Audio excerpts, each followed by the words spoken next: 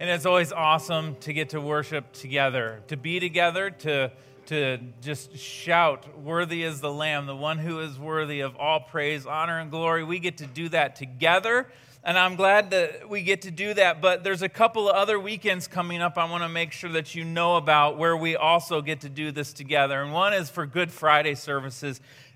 12:10 and 6:10. If you have a lunch that you're able to come at 12:10 for 50 minutes and just be a part of our Good Friday service, come do that. If not, if you can't get away for lunch, then come at 6:10 to be with us that day. And then, of course, our Easter services, letting you know our normal times on Easter. The only change is that we're adding a Saturday evening service here in Norwalk. So if you're able to, come to that Saturday evening, please do, because we know we get lots of guests and lots of people that come on Easter, and often the room is overly full. And so if you can come on Saturday, I would encourage you to do that. But I am grateful today we get to be together as we continue in our message series called Gentle and Lowly that comes from the book we've been reading by Dane Ortland. And as we've done, I wonder this question: have you heard anyone say, or perhaps you've said it, this phrase, "Well, the Lord just works or moves in mysterious ways"? Have you heard that before? Well, even though the Lord may work in mysterious ways, you and I don't have to. So if you'd use your turn signal going through Norwalk, that would be greatly appreciated. But seriously, those people aren't wrong when they say that God does think and He operates differently than we do.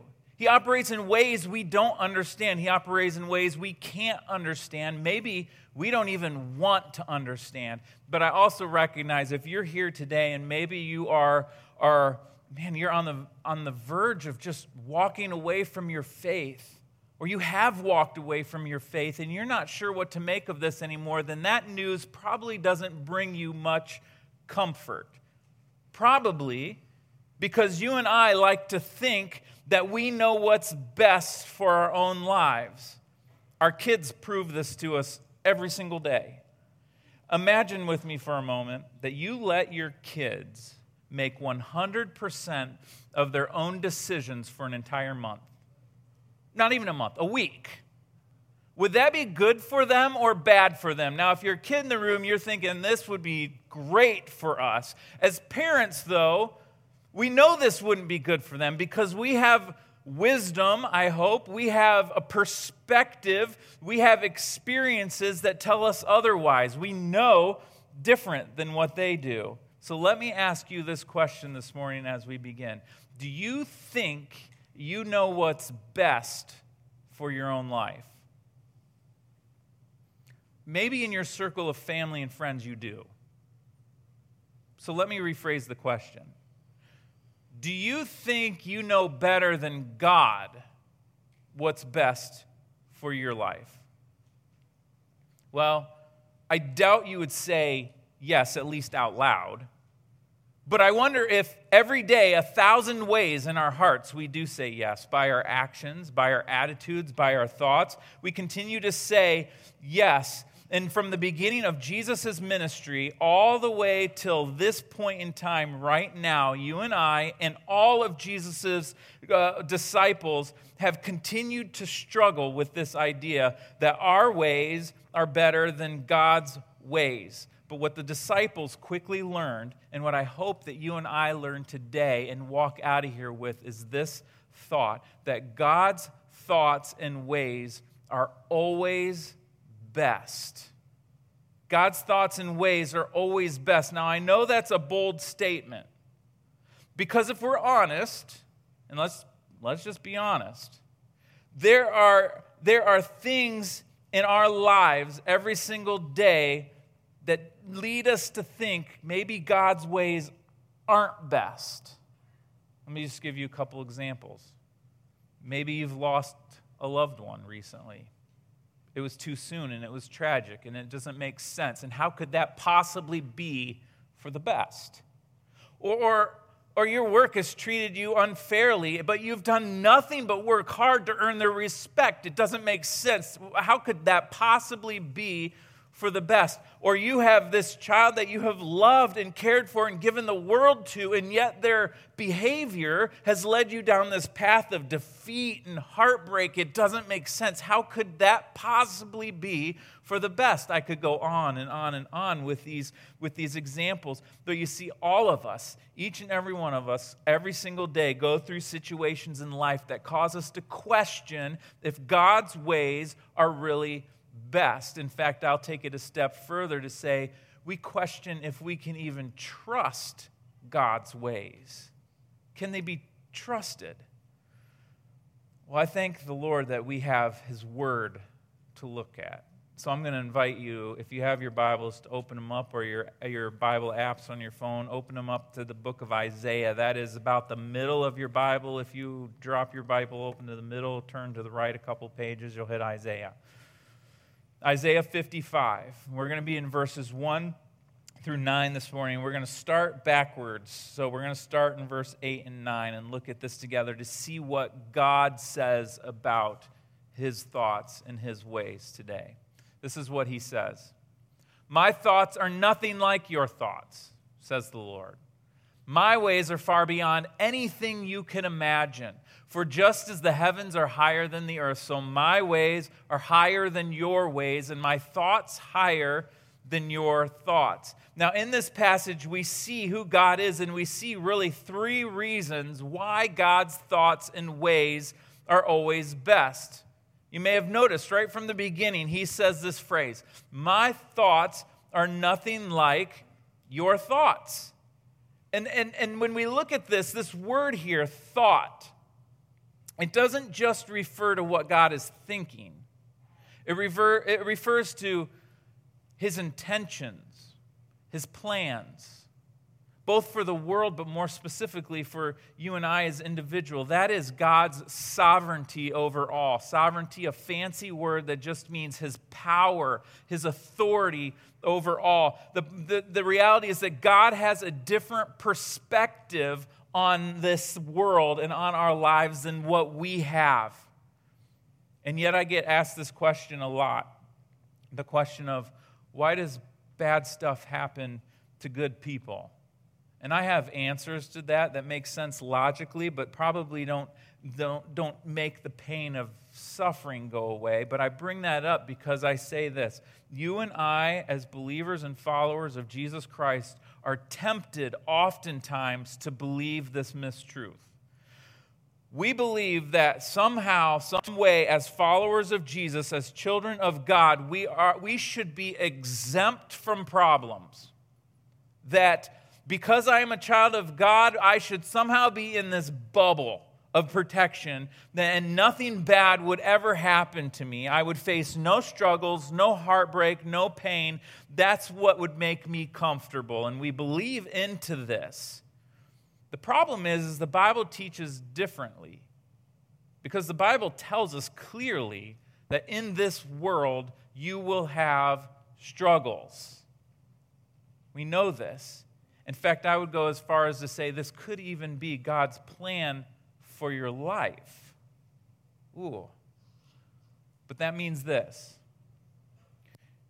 That means if you are God's child, you must never, ever allow yourself to think that when you go through a hard thing in life, that it's somehow a failure of God's.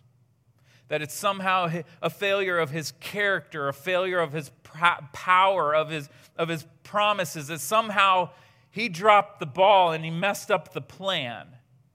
We can't allow ourselves to think this, and I know that's hard to hear. It's even harder when you're in the middle of a struggle right now, because sometimes you and I, we see bad things in life, and what the Lord sees is something that He is going to use for our good. Let me give you an example of what this looks like.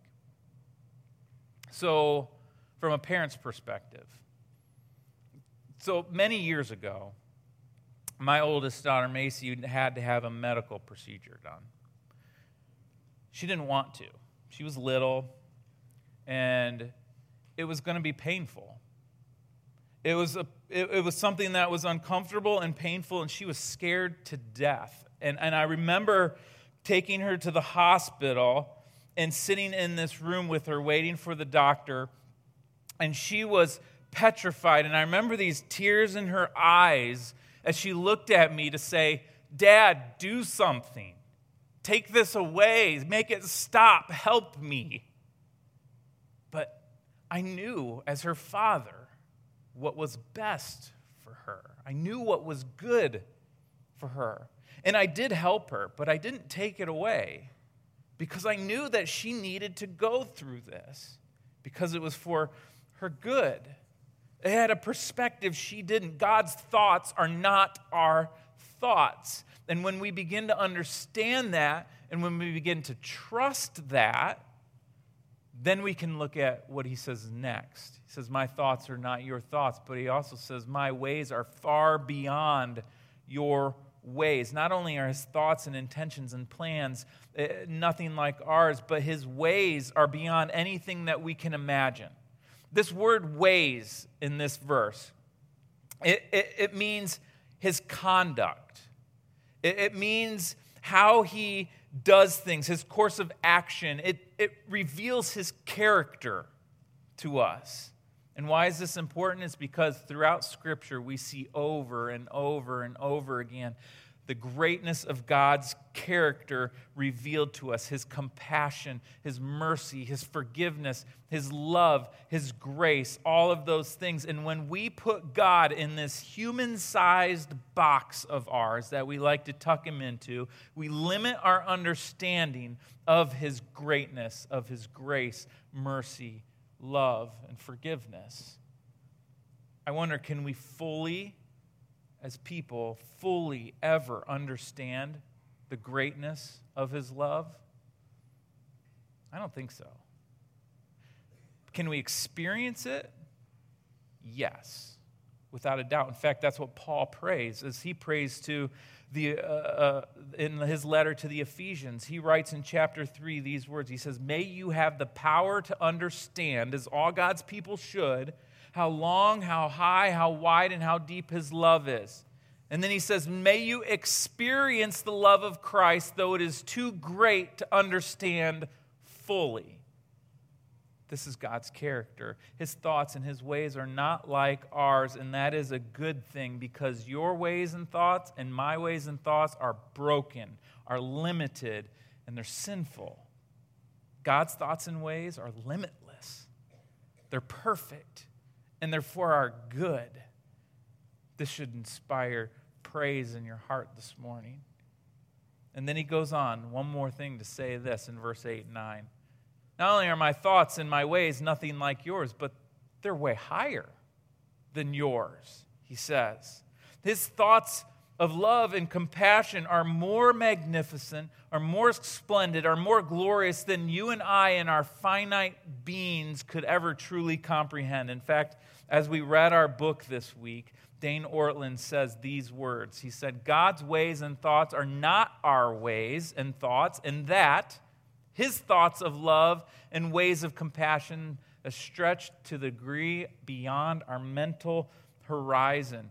This is a hard pill to swallow, because many of us think that our thoughts and our ways are the best and better than everyone else's, sometimes better than God's himself. But I can stand here today and boldly declare to you that God's thoughts and ways are higher than our ways. The question is, are you okay with that?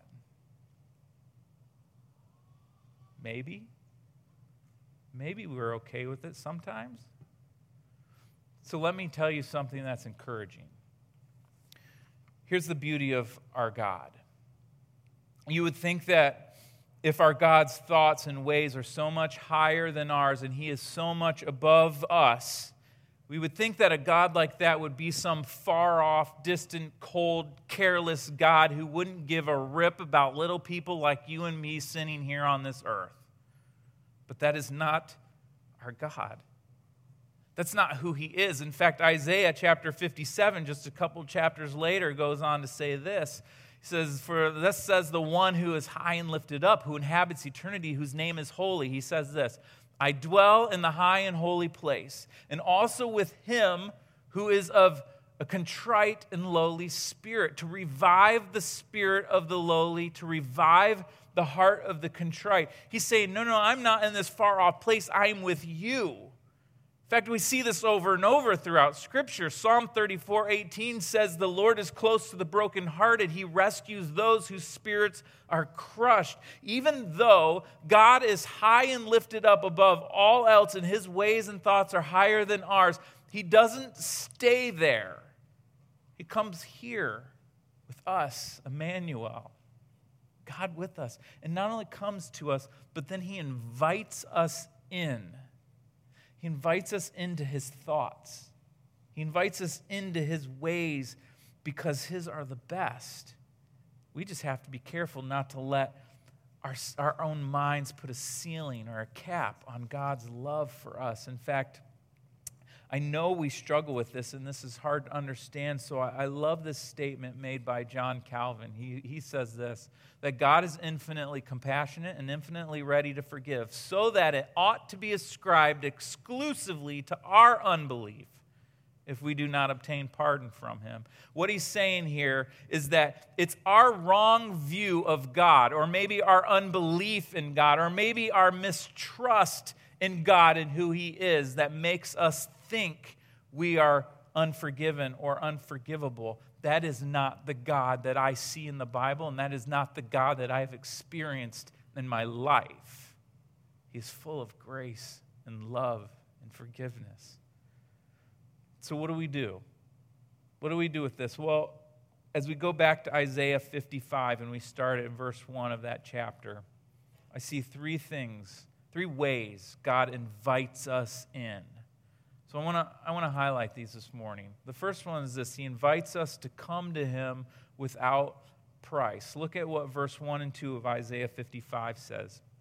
Is anyone thirsty? Come and drink. Even if you have no money, come and take your choice of wine or milk. It's all free. Why spend your money on food that does not give you strength? Why pay for food that does you no good? This is man's way. Man says we have to purchase what brings us temporary satisfaction. It's what we call transactional logic. It's a logic that says you have something that I want. You have a good, you have a service, and I want it, so I'm going to work for that good or service so that I could pay you for that good or service, and then you give it to me. That's transactional logic. And many of us look at God wrongly in this way. Because we look at God and say, okay, God, you have this thing that I want. You have eternity. You have heaven. You have love. You have forgiveness. You have all these things, and I want them. So what am I going to do? I'm going to work for them, and I'm going to earn them, and I'm going to pay you for them so that you'll give them to me. Transactional logic. It's not the type of logic that's spoken here of in Isaiah, because that logic, that temporary logic, only satisfies temporarily, not long term. Then it puts you down a path that is tiresome, it is never ending, and it's sure an unsure way to live. That's not how God operates. He says, look, I'll give you eternal satisfaction, and I give it to you for free. No charge. In fact, we see this in Romans 6:23. It says, for the wages of sin is death, but the free gift of God is eternal life through Jesus Christ our Lord. You and I don't want paid for what we deserve. Because if you and I got paid for our work, it says we would deserve death. But no, God invites us to come to him for free, to experience soul satisfaction in him alone, because that's what his thoughts and his ways lead to. So secondly, first he invites us to come. Secondly, he does this. He invites us to listen to him. We see this in the next verses where he says, listen to me and you will eat what is good. You will enjoy the finest food. Come to me with your ears wide open. Listen and you will find life. I'm struck by a statement in this verse. That statement, listen to me. How many times have I said this to my children? Listen to me. Because so often our ears are being fought for by so many voices. Voice after voice after voice bombards our ears for their attention, and we have to be careful as Christ followers and diligent in what voices we're going to listen to, because man's voice that doesn't honor God leads to rotten fruit. Rotten fruit leads us to things that are not life-giving, they're life-threatening. But God's voice, when we listen to God's voice, it says it leads to good fruit. In fact, Isaiah here says it leads to the finest food. When we eat what's good, it's life-giving. And he invites us in to listen to his voice and his thoughts and his ways because they're the best. So he says, come to me, it's free, and listen to me. And then lastly, he says this, and seek and call on me. Look at these last couple of verses this morning. Seek the Lord while you can find him. Call on him now while he is near. Let the wicked change their ways and banish the very thought of doing wrong. Then let them turn to the Lord that he may have mercy on them. Yes, turn to God and he will forgive generously. The fact is that man wants to seek their own way and act on their own thoughts because of our own glory. But how often, if we're being truthful, is it our thoughts and our ways that lead us down paths of hurt and destruction? But when we turn from our thoughts and our ways and we seek God and call on him, these verses to seek leads us to mercy and forgiveness. Of mercy and forgiveness. And he invites us to seek and call on him because his ways of mercy and forgiveness are readily available and they are free for all who turn to him. Incredible news today. God's thoughts and ways are not like our thoughts and ways because they are far beyond our thoughts and ways, which is a good thing because none of us are equipped to handle this life. We're not without him. But God invites us in to find the soul satisfaction in any circumstance. So let me end with just asking you a couple of questions. Question one, if it's true that God invites us to come to him to find soul satisfaction in any circumstance, and here's my question to you, what circumstance are you going through right now where you need to turn to him? Let me put it a different way. That's too complicated. Let me sum up. When things go bad, where do you turn? Distractions? Self-medication? Regular medication? Alcohol? Relationships? Shopping? Food? Peanut butter M&Ms? Just saying. I don't know. Where do you turn? There's a million different places we can turn for soul satisfaction, but I tell you they're all transactional, which means they're temporary. But God calls us to come to him because he's the only one through his Holy Spirit that can truly bring us peace and comfort. And that's what we learned last week. So he invites us to come to him, but then if he truly invites us to listen to him, then my question to you is this: what area of your life do you need to listen to God so that you can eat good food and experience life? What do you need to listen to? That's too complicated. Let me sum up. Where do you get your information? Where do you get your direction in life?